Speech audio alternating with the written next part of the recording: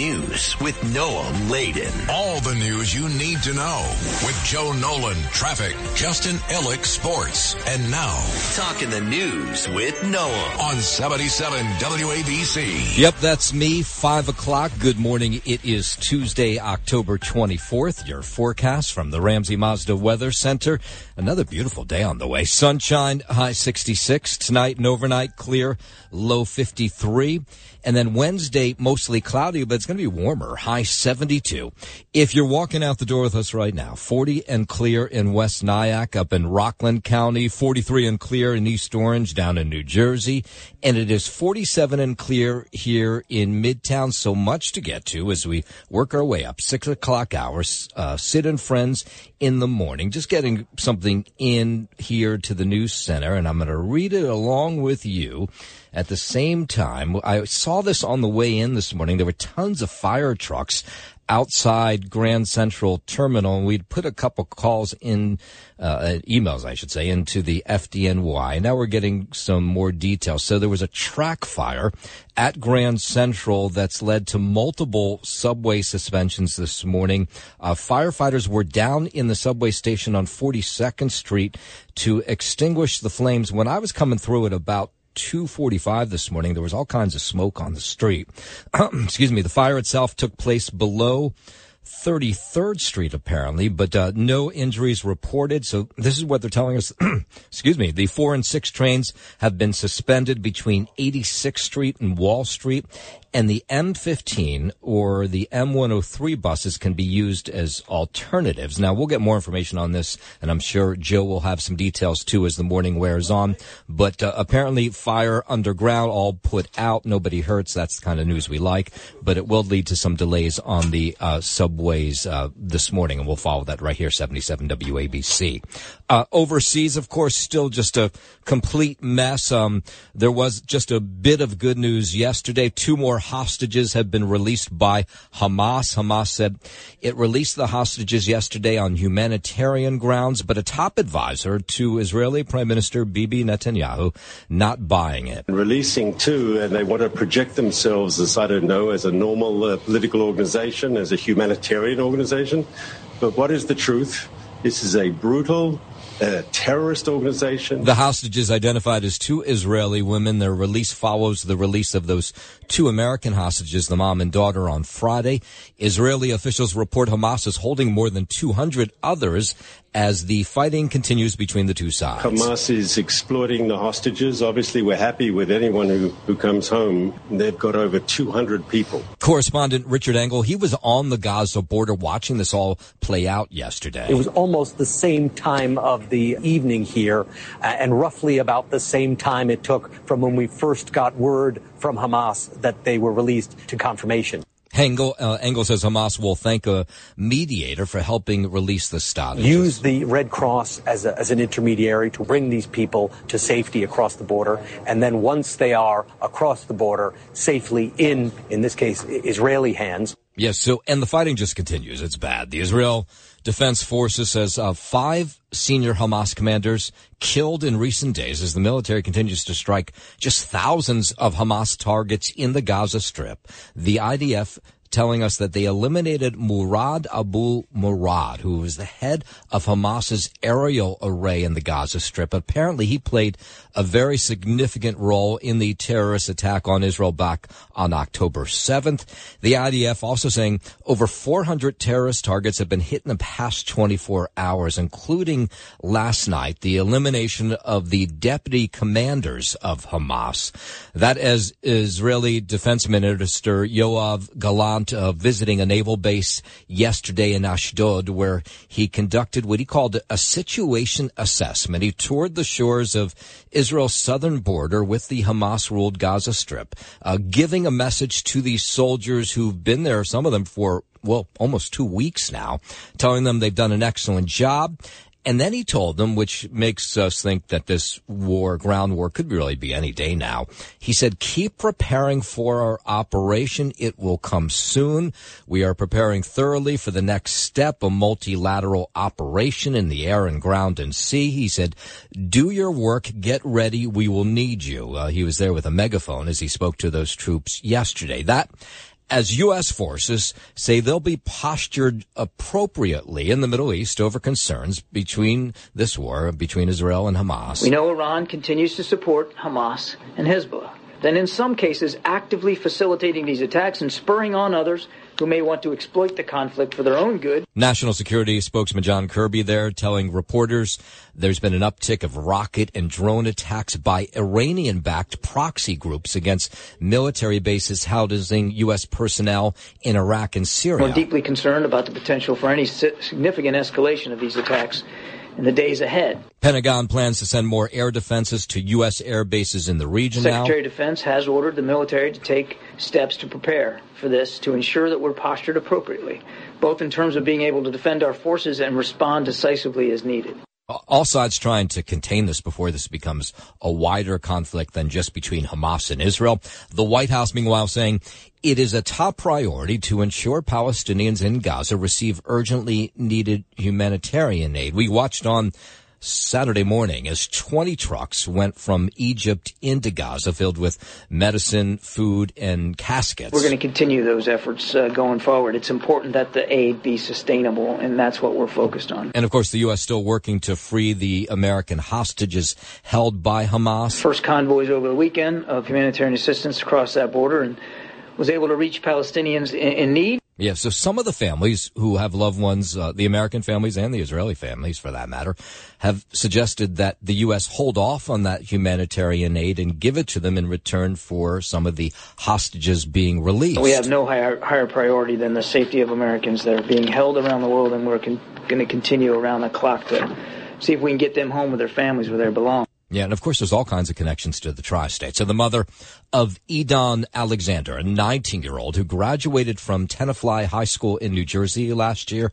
pleading for his release. They weren't sure until very recently whether he had been killed. Now the Israeli military says that he was taken hostage. He had joined the Israeli army, and they think that Hamas grabbed him back on October 7th during that terrorist attack. Here's his mother back in Tenafly. I'm sorry, I'm crying the whole morning. Don't be sorry. It's really tough. Edon Alexander had volunteered to serve with the Israeli army after he graduated, reportedly working at the border when this all took place. His mother said she spoke to him the morning of the attacks. And he's telling me, Mom, yeah, this, that. It's crazy. It's like World War II here. He said that? Yeah. A lot of bombing. Yeah, and then they have not heard from him since. And we'll hear from some more families as the morning wears on. WABC News Time 5:09. So the conflict overseas, of course, continues to play out here. We've seen those protests over the last couple weeks. And unfortunately, we're seeing more attacks, which is completely distressing. The latest, a Muslim teenage girl attacked while riding the subway to school in what police are investigating as another possible hate crime attack. The 16-year-old was on a 5 train. It was approaching Union Square here in the city when a man sat down next to her, told her she was a terrorist, and then pulled off her hijab that she was wearing. I'm very sorry for her and her family and everybody in the city. We going through a challenging time now, but I want to assure her and everyone that the police department is really looking after everyone in the city. And that's Detective Muhammad Aman, who's from the NYPD. Another female passenger intervened to help that girl out. The man ran off, and police are still searching for him, so no arrest so far. But Detective Aman says if this happens to you, you should report it so they can catch up with the creeps who carry out these crimes. Don't just let it go. We've been flooded with calls lately, requests for assistance. People are scared. They're very frightened just to go about their daily business. That's a spokesman for CARE, the Council on American Islamic Relations, says they're getting email and calls from people who've been attacked. These are people who are traditionally dressed, getting the same from members of the Jewish community who are in traditional dress. Those attacks have gone up as well. And now police are saying this has no connection to what's going on overseas, but it was that rabbi who was killed over the weekend in Detroit. Detroit police reiterating the stabbing death of the president of a local synagogue, not linked to anti-Semitism. There are no other groups or anyone else at risk in regards to this particular incident. This suspect acted alone. Police Chief James White says they're still searching for a killer. Samantha Wool, found stabbed multiple times on a sidewalk Saturday morning near her home. She was president of the Isaac Agree downtown Detroit Synagogue, a former staffer for two Democratic Michigan politicians. An examination of the victim led to the discovery of multiple stab wounds on her body. Everything possible is being done to bring this case to a close. I asked for patience. Yes, they're not giving us a lot of details, but Detroit's mayor says he's devastated by the attack and says so far no link to anti-Semitism. 512. Let's go down to D.C. The House remains without a speaker. It's 3 weeks now. A speaker forum held last night to hear from those who have filed to run, all 9 of them. Pennsylvania Representative Dan Musser withdrew his name from running on Monday, so then it was down to 8. Then you had Vice Chairman of the House GOP conference, Mike Johnson, said it may be a long day when asked reporters how things were going to play out come today. Here in New York, you have lots of people weighing in on this, saying, you know, what's going on here? Why can't they come to a conclusion and just pick someone? Dysfunctional. Story gets old. It's so messed up. I try not to follow anymore because it aggravates me. Yeah, it sounds like a bunch of gardeners, really. Typical of them, the Republicans, and I'm a conservative, so focus on me, and not what's actually going on in this country. So the speaker role has been empty since October 3rd when they took down Kevin McCarthy. He was ousted, and so last night they heard from 8 candidates in all. We haven't gotten a lot of word of how that went, but there was supposed to be some sort of vote later today. You want to stop the shutdown? They don't get paid. Let the Senate and the House, they don't get paid. You see how quickly that shutdown stops. If my company shuts down, I don't get paid. Who the hell are these people? Well, he's got a point there. If you're not doing the work of the American people, should you still collect a paycheck? So the Republicans look like they're just not helping America. We can't get legislation passed. We can't get anything done at the border, any foreign aid. Who's more dysfunctional? Let's be honest. I mean, you could have a bunch of guerrillas there in the Democratic and Republican Party, and you can't match what's going on in the Democratic Party. All right, of course, we'll follow this story all day long, 77 WABC. Down to Texas, the Texas state legislature debating the spending of $1.5 billion on building a border wall. The goal from both the state of Texas and the federal government should be to have as much of the border protected by barriers as possible. That state representative J.C. Jetton says the state already has 50 miles of land easements ready for construction. The wall, he says, would funnel border crossers to one area and cut down on the so-called gotaways. Of course, Texas, no doubt, has taken the brunt of this for years. There's, I think it's some 45 miles or so that are already funded, and this would just add an additional 50 plus. Yeah, so that's a lot of money, of course, and it would be state taxpayers footing the bill. The situation right now continues to get worse on the border, and I don't think there needs to be any delays to funding going towards the building of these walls immediately. So the funding does face pushback from Texas Democrats who oppose what they see as the militarization of the border. Coming up on 5:15, Senate Republican leader Mitch McConnell says he's completely recovered from health issues that led him to freeze while taking questions from a reporter. You'll remember that moment over the summer. I think we ought to be talking about what we were talking about earlier rather than my health. Yeah, well, people are interested. McConnell says he's in good shape, back on the job, froze up while taking questions from reporters on Capitol Hill, and then in a separate incident in his home state of Kentucky. The episodes after McConnell had suffered a concussion after a fall during a dinner back in March. Doctors, he say, has ruled out a stroke or a seizure. I'm fine. I'm completely recovered and just fine. He says he's back in Washington getting the people's work done. I'm in good shape, completely recovered, and back on the job.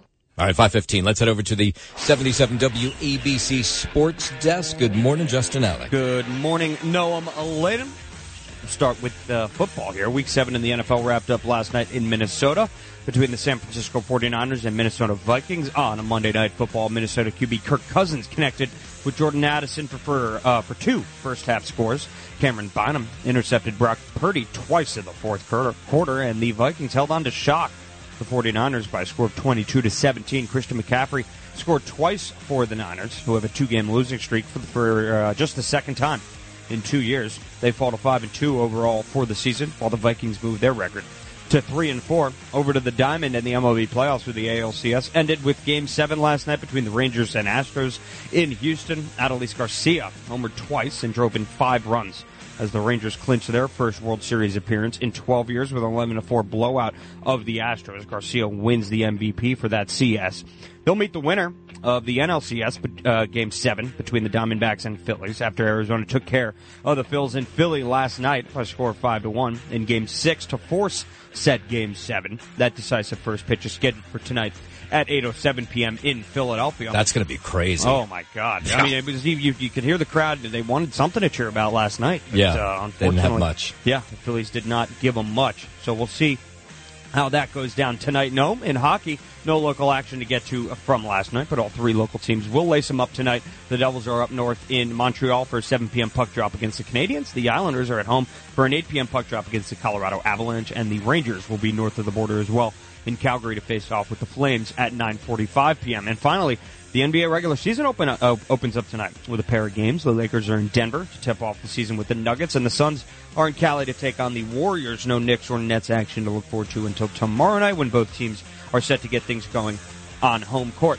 No, that is sports, and I'm Justin Ellick on 77 WABC. WABC News Time 519. Let's go down to D.C. The Biden administration designating more U.S. cities as tech hubs to ramp up American competitiveness in the tech sector. 31 tech hubs spread across the entire company will be able to compete for up to $75 million each to accelerate and scale up their work. The president making that announcement from the White House. We're going to invest in critical technologies like biotechnology, critical materials, quantum computing, advanced manufacturing. So the U.S. will lead the world again in innovation across the board. Yeah, don't want to lose that edge to the Chinese. All this is part of my strategy to invest in America and invest in Americans. It's working. We're creating good jobs in communities all across the country. So this initiative would make communities eligible for grants that would help boost innovation across a variety of sectors, including quantum computing, AI, artificial intelligence, and clean energy.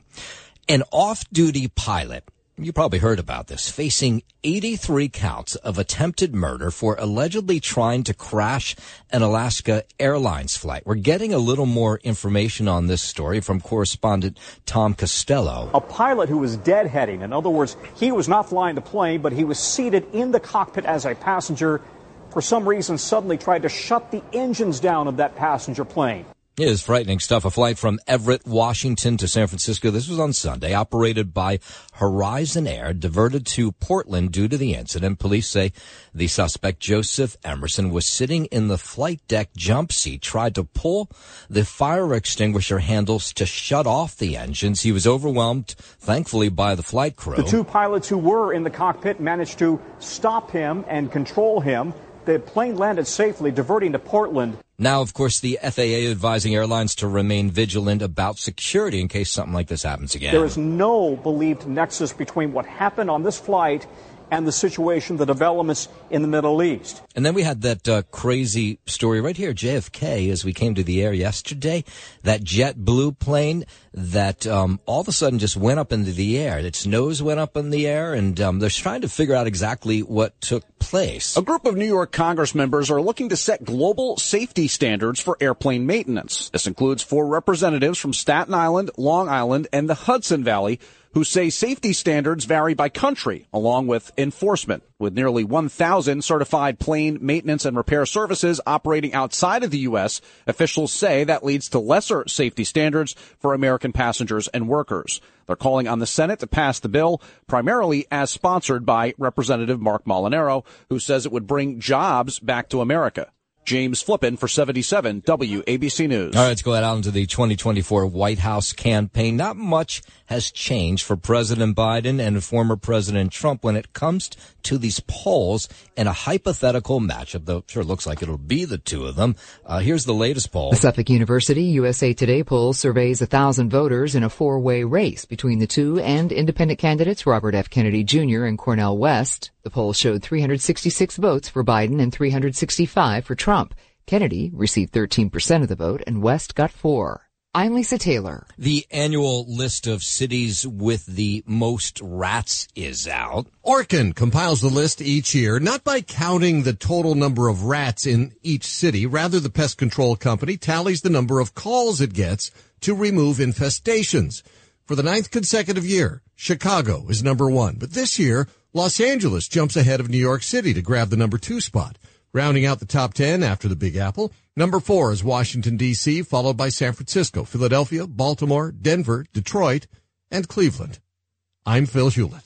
All right, Christmas is, 2 months away, but holiday shopping already getting started. It starts earlier every year. Best Buy launches their Black Friday sales later this week as a way to appease the customer demand that's out there already. We're starting to see more and more consumers start to want to shop in October or earlier. That's Thomas McMillan. He heads the Center for Retailing Studies. He says over the past few years, Black Friday has turned into Black November. Now it's even earlier because today is October 24th. Consumers are planning to shop earlier and earlier so they can spread their dollars out over a longer period of time. Yeah, and this trend, it's been happening for years, but it was accelerated during COVID when people were sitting home with not much to do and were doing online shopping much earlier than they normally would have. There's supply chain issues, and so there was a lot of press in the market that, it might be difficult to find holiday gifts. So the National Retail Federation, and I don't know how they come up with this number, but they say that they expect the average family to spend $875 this year on gifts, decorations, and food, which, by the way, doesn't sound like a whole lot of money. Negotiations between SAG-AFTRA and Hollywood's studios slated to resume today. Management has halted discussions earlier this month. The union members asking for studios for better pay, protections against AI, residuals from streaming, and more. My neighbor, who is a set designer, has not worked since May, which she's not a member of SAG-AFTRA, but of course all the businesses surrounding people on these sets and what the actors do are all affected. The catering businesses, they've all laid off people, but she hasn't worked since May, and she told me she's now dipped into her IRA and her 401k because she's got a kid in college and she's got bills to pay. But this is awful. So it's not just the actors who aren't making money. It's all the people that surround these sets here in New York City. Meanwhile, you have the United Auto Workers Union wants leader Shawn Fain to show solidarity and accept the same $500 pay they're receiving during their walkout. The union says Fain will continue to be paid his salary, estimated to be around $200,000. That's outlined in the union's constitution. Meanwhile, the UAW is expanding its strike once again against the big three automakers. Workers at Stellantis plant in Detroit are hitting the picket line, bringing the total number of workers off the job to over 40,000 now. The cost of Halloween candy, if you've gone shopping for it, up this year. That's according to the U.S. Bureau of Labor and a UCLA supply chain expert. Candy is more expensive due to the rising costs of ingredients and labor. The average U.S. household is expected to spend about $35 on candy this year, up from $30 in years past. I'm Brian Shook. Yes, that works out to about 13% more. The opening bell, it rings this morning after stocks mostly fell yesterday on Wall Street. At the closing bell, the Dow fell 190 points. S&P 500 lost 7. NASDAQ gained 34 points. Investors today will be keeping an eye out for earning results from the likes of Microsoft, Alphabet, GM, and Spotify. Talk Radio 77 WABC. It's the 77 WABC News Hour. Talking the news with Noam, Laden. All the news you need to know with Joe Nolan, traffic, Justin Ellick, sports. And now, Talking the news with Noam on 77 WABC. Yep, that's me, 5:31. Good morning. It is Tuesday, October 24th. Your forecast from the Ramsey Mazda Weather Center. It's a beauty. Sunshine today, high 66. Tonight and overnight, clear, low 53, and then tomorrow will be mostly cloudy, but no rain in the forecast, high 72. If you're walking out the door with us right now, it is 40 and clear in West Nyack, up in Rockland County, 43 and clear in the East Orange down in New Jersey, and it is 47 and clear here in Midtown. We'll start this half hour with a story that's been breaking overnight. A track fire at Grand Central Terminal has led to multiple subway suspensions. Firefighters were down in the subway station on 42nd Street early this morning to extinguish the flames. I saw the smoke as I was rolling through that neighborhood at around 2:40 this morning. The fire itself, though, took place below 33rd Street. No injuries were reported, so that's good. But the 4 and 6 trains suspended between 86th and Wall Street. The M15 or M103 buses can be used as alternatives. Of course, keep it here. Joe Noam up in just a few minutes to give you the latest on that. It seems like it has been doused and it's just affecting those 2 subway lines for now. We'll go up to the Bronx at 5:32, where police busted a sophisticated drug trafficking ring that was running out of a Bronx pizzeria that's across the street from an elementary school. Authorities say they recovered more than 100 pounds of suspected cocaine, crack cocaine, fentanyl, heroin, oxycodone, with an estimated street value of $4 million. This was the Mozzarella Pizza Parlor. I wonder if the pizza was any good there. I guess that's not the question I should be asking this morning. But the pizzeria on Soundview Avenue, located across from PS 69. Get out of here. I never, and I was born and raised here. I got me a couple of slices out of there. It's heartbreaking, right under your nose. Wow. Kids go to school. The kids go, they get pizza, they get candy, they get their snacks for school. All right, so I was just looking up to see how this pizza parlor is rated, and I can't find it anywhere, which is sort of interesting. The investigation apparently began back on October 19th when agents and officers say they saw somebody walking into the pizza parlor with a heavy shopping bag out of a car. In it, apparently, it had just tons of cocaine. They followed this guy. He came back out. The bag was empty. So they were running this drug operation, allegedly, out of the pizza parlor as they were selling pizza to kids after school. They found 100 vials of suspected crack cocaine, yellow powdery substance on the ground floor. This could have been some dangerous stuff. Thankfully, nobody hurt, and cops were able to bust it up over the last couple days. Yesterday, taking some more people in. I thought they were nice people. They were good, because I've known them for years. This is New York, baby. Anything possible, but it's sad by the school. But anything is possible. Yeah, nobody talking about the pizza, though, so I guess it wasn't very good. A person shot across the street last night from Marymount School of New York. This was about 8 o'clock. It looked to be a teenager, but couldn't get confirmation before we came to air. Shot in the torso. 115 East 98th Street, just outside of the NYCHA housing complex that's there on the Upper East Side. It's across the street from the private all-girls Catholic school. Neighbors say they heard 5 or more shots ring out. This about 8 o'clock. Then they saw a young victim slumped over, but he was responsive. This woman, she was actually there when the shots were fired. She describes what she saw. When I got there, the boy was still alive and was very young. And he said that he got shot in his lower abdomen. He kept asking if he was bleeding. The police were here within literal seconds. So they got here and they jumped out of their car and started helping him right away. I've never seen anything like that. I couldn't even get off the phone with 911. By the time they were already here and I was still on the phone with 911. The victim taken to a local hospital, expected to survive. Police looking for 3 people who fled the scene on foot. Circumstances surrounding the shooting not immediately made clear. Nobody else was injured. Out to Queens, where a vigil held last night for a Queens school crossing guard who was hit and killed on the job in Woodhaven on Friday.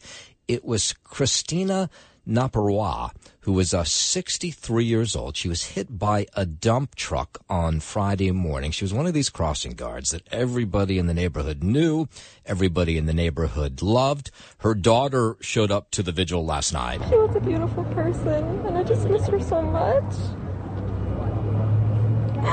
Daughter said it was comforting to be among all these people who knew her mom, and there was a lot of people who wanted to tell her how great she was. She was always asking me how I'm feeling, and you could just tell how much she valued the safety of the children. She was very sweet to me, and when I come back, I saw nothing. She wasn't there anymore, which broke my heart. And it's a big deal when the mayor shows up. The mayor showed up for this vigil as well. It was candlelight vigil. Christina was representative of those who serve our city.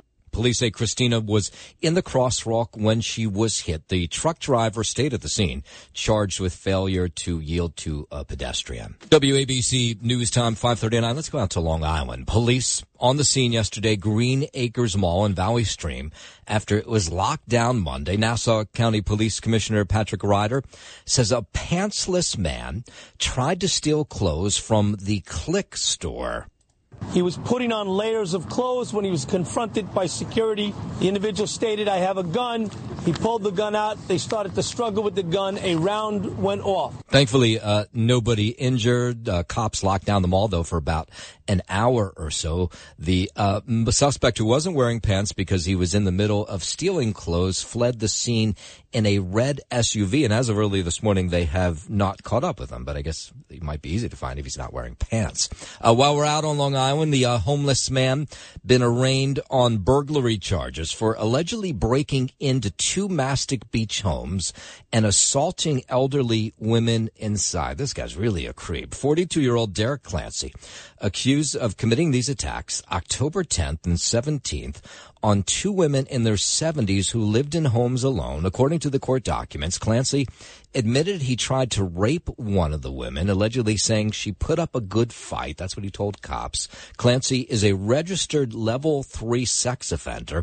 He has a rape conviction from 2000 and a robbery conviction from 2011, and he was back out on the streets apparently committing more crimes. People in the neighborhood very happy that cops caught up with this guy as quickly as they did. We can sleep easier now, knowing that that guy is caught. I feel better now knowing that he's off the streets. Clancy's attorney entered a not guilty plea yesterday. A mental health evaluation going to be performed. Clancy being held without bail. He's due back in court on November 20th. Last night, dozens of protesters rallying outside of Floyd Bennett Field in Marine Park, calling on elected officials to call off this agreement between the federal government and the city to house at least 2,000 migrants there. Go down and close the border. There's signs put by the National Park Service that say, "Road may flood." Do you know that? How amazing is that? It says road may flood, and yet they're going to put immigrants on a road that may flood. City Council member Joanne Areola, State Assembly member Jamie Williams, encouraging constituents to continue rallying in shifts against the plan, with the hopes of that plan being suspended. But right now it's still on. There's no water. It's wasteland. There's schools that play sports every day. There's a mall down the block where our citizens are. They're not vetted. New York Congresswoman Nicole Malliotakis introducing legislation to ban the use of federal lands and property, which Floyd Bennett Field is, to house incoming migrants. Legislative tracking shows the bill is set to have a subcommittee discussion on in October. I don't know if that's been canceled with everything going on with the race for House Speaker. And I should point out that tonight, the 24th, yes, Rockaway Town Hall, Sid Rosenberg, our own Sid Rosenberg from Sid and Friends in the Morning, our own Curtis Lee, are going to hold a town hall regarding the migrant camp at Floyd Bennett Field. It's free. Just show up 7 p.m. tonight at Rockaway Knights of Columbus Hall. That's 333 Beach 90th Street. Starts at 7 o'clock. So if you want to get your voice out and heard about this plan to put thousands of migrants at Floyd Bennett Field, tonight's the place to be. At that Rockaway meeting with Sid Rosenberg and Curtis Lewa. 542 out to New Jersey, South Orange Maplewood School District, ending Halloween celebrations in what they call, in the name of equity and inclusion. The South Orange Maplewood School District announcing that there'll no longer be any Halloween celebrations during school hours. They sent a letter out to parents. The district stated that the reason was to promote diversity, equity, and inclusion. Someone has sent us this letter. It comes from Superintendent Dr. Ronald G. Taylor. In the letter, officials made their decision based on 3 crucial questions. Okay, I'm curious to see what they are. Is promoting school-sponsored Halloween activities creating indirect and unintentional financial hardships for students and families? That's one of the reasons they canceled it. Do school-sponsored Halloween activities violate the dignity of some of our students and families, either culturally or religiously?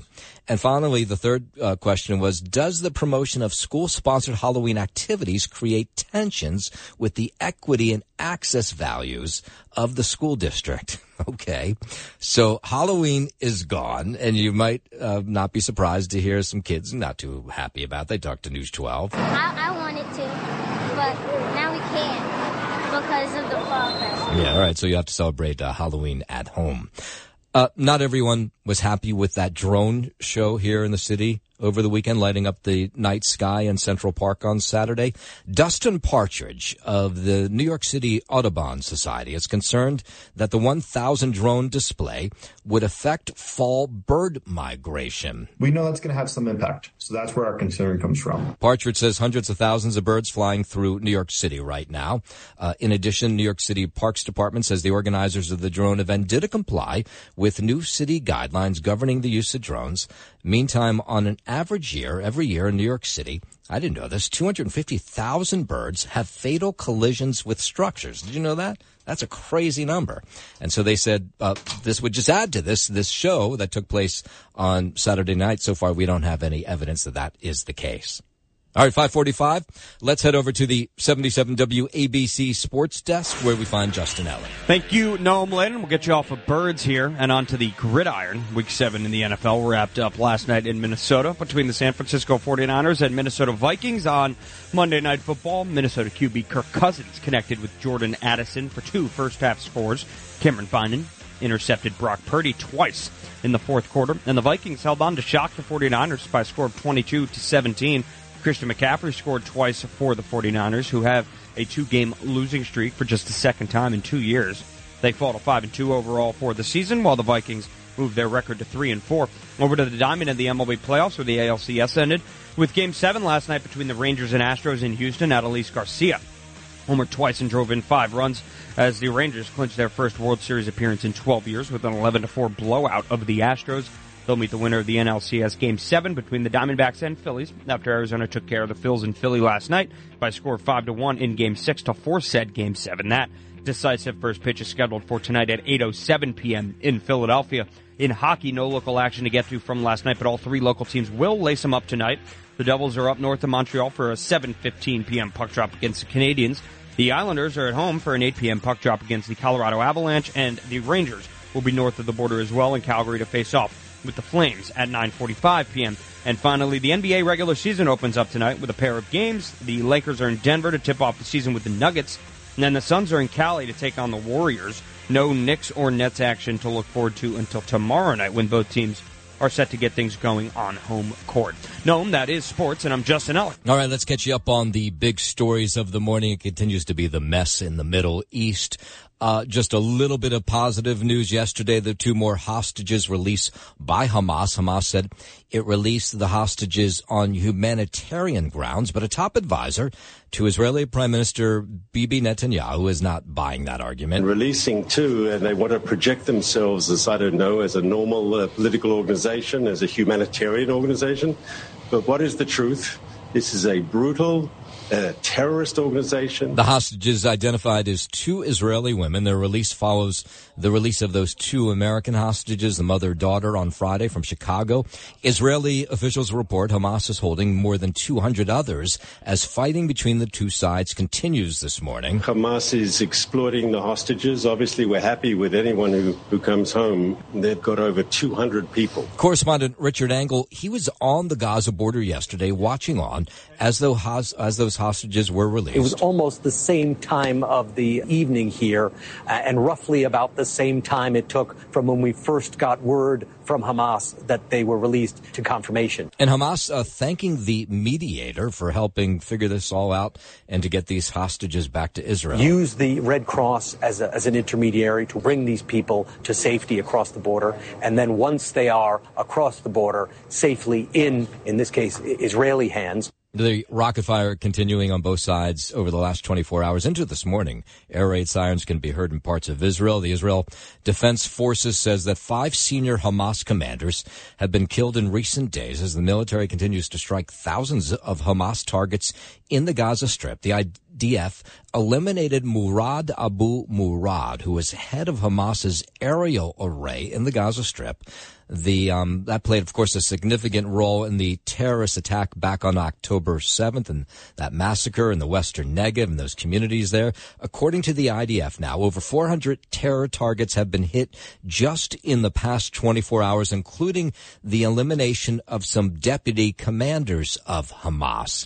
And then we watched on yesterday as Israeli Defense Minister Yoav Gallant visiting a naval base on the Israeli side in Ashdod, where said he conducted what he called a situation assessment toward the shores of Israel's southern border with the Hamas-ruled Gaza Strip, speaking to the soldiers who have massed there as they get ready to go in for a ground war, taking out a megaphone and talking to those soldiers, telling them they've done an excellent job. And he told them to keep preparing for an operation that he said it'll come soon. We assume that means the ground war. He says we're preparing thoroughly for the next step, a multilateral operation in the air and ground and sea. And then he left them. He said, do your work, get ready. We will need you. That as U.S. forces will be postured appropriately in the Middle East over concerns of this war that may get under in a big way in the coming days. We know Iran continues to support Hamas and Hezbollah, then in some cases actively facilitating these attacks and spurring on others who may want to exploit the conflict for their own good. That's National Security Council spokesman John Kirby talking to reporters yesterday. He says there's been a huge uptick of rocket and drone attacks by Iranian-backed proxy groups against military bases housing U.S. personnel both in Iraq and Syria. We're deeply concerned about the potential for any significant escalation of these attacks in the days ahead. He says the Pentagon plans to send more air defenses to U.S. air bases in the region to protect them. Secretary of Defense has ordered the military to take steps to prepare for this, to ensure that we're postured appropriately, both in terms of being able to defend our forces and respond decisively as needed. And then John Kirby talking about what he calls as a top priority now to ensure Palestinians in Gaza receive urgently needed humanitarian aid. We watched on Saturday as 20 trucks with food, medicine, and caskets were led in from Egypt into Gaza. We're going to continue those efforts going forward. It's important that the aid be sustainable, and that's what we're focused on. And he said the other big focus, of course, is the American hostages. It's not clear. They're not giving us a number of how many of these 220 hostages are Americans. Some of that we're hearing from just the families who know their kids were taken, the U.S. military, the Israeli military informing them. First convoys over the weekend of humanitarian assistance across that border and was able to reach Palestinians in need. There has been some pushback from the hostage families who say no humanitarian aid should be given to Gaza until some hostages are released, but it looks like more trucks will go in today. We have no higher priority than the safety of Americans that are being held around the world, and we're going to continue around the clock to see if we can get them home with their families where they belong. Yeah, so many of the connections right here to the tri-state area of people who are kidnapped or thought to be kidnapped. The mother of a 19-year-old, his name is Idan Alexander. He graduated from Tenafly High in New Jersey just last year. He joined the Israeli army, and now his family has gotten confirmation that he was kidnapped during that terrorist attack into Israel on October 7th. Here's his mother, who's in Tenafly today. I'm sorry, I'm crying the whole morning. Don't be sorry. It's really tough. Idan had volunteered to serve with the Israeli army after he graduated high school, was reportedly working at the border when these attacks started. His mother said she actually spoke to him on the morning of the attacks, and he was detailing what was going on. And he's telling me, Mom, yeah, this, that, it's crazy. It's like World War II here. He said that? Yeah. A lot of bombing. You can imagine how horrific that is. Initially, his family was unsure if he was even alive. But then the Israeli military called to tell them that they are pretty positive he's one of the over 220 hostages being held by Hamas today. The Israelis think almost all those hostages are likely alive. And then let's bring it back home where the conflict overseas continues to play out on the streets of the city. We saw some big pro-Palestinian, pro-Israel rallies over the weekend. And we continue, unfortunately, to see attacks here as well. A Muslim teenager attacked while riding the subway to school in what police are now investigating as a hate crime. The 16-year-old, she was on a 5 train at Union Square stop around 9 in the morning when a man sat down next to her, told her she was a terrorist, and then pulled off her hijab that she was wearing. Here's Detective Muhammad Amen, who's from the NYPD. I'm very sorry for her and her family and everybody in the city. We going through a challenging time now. But I want to assure her and everyone that the police department is really looking after everyone in the city. Another female passenger intervened to help that girl. The man, unfortunately, was able to get away, so they've made no arrests. We're hearing from both sides, right? Jewish organizations and Islamic organizations like CARE, the Council on American Islamic Relations, says they're getting lots of email and calls from people who are either being called or physically attacked since everything has begun in the Middle East. We've been flooded with calls lately, requests for assistance. People are scared. They're very frightened just to go about their daily business. And we're hearing from Governor Hochul, who's back in New York. As you might remember, she went on an Israel Solidarity mission last week, and then while she was there, her father passed away in Florida, so she came back to New York, then went down to Florida. But she was back in New York yesterday talking about the devastation she saw in the region and how she'll fight for the release of the hostages, which a number of them have connections to New York. We need to get all of the hostages home, but I'm here because there are so many that have a New York connection. They're either New Yorkers themselves or have a family member that's just distraught without having the knowledge of whether they're even dead or alive. And she doubled down on beliefs that she says Israel has the right to fight back after the attacks. So some people had grown up in Rochester, New York, some Long Island. There are a lot of connections, a lot of relatives, and they're in the dark. They have no idea whether these family members are dead or alive, and they're not going home until they know. Yeah, the tragic part is they're still identifying bodies from that attack on October 7th.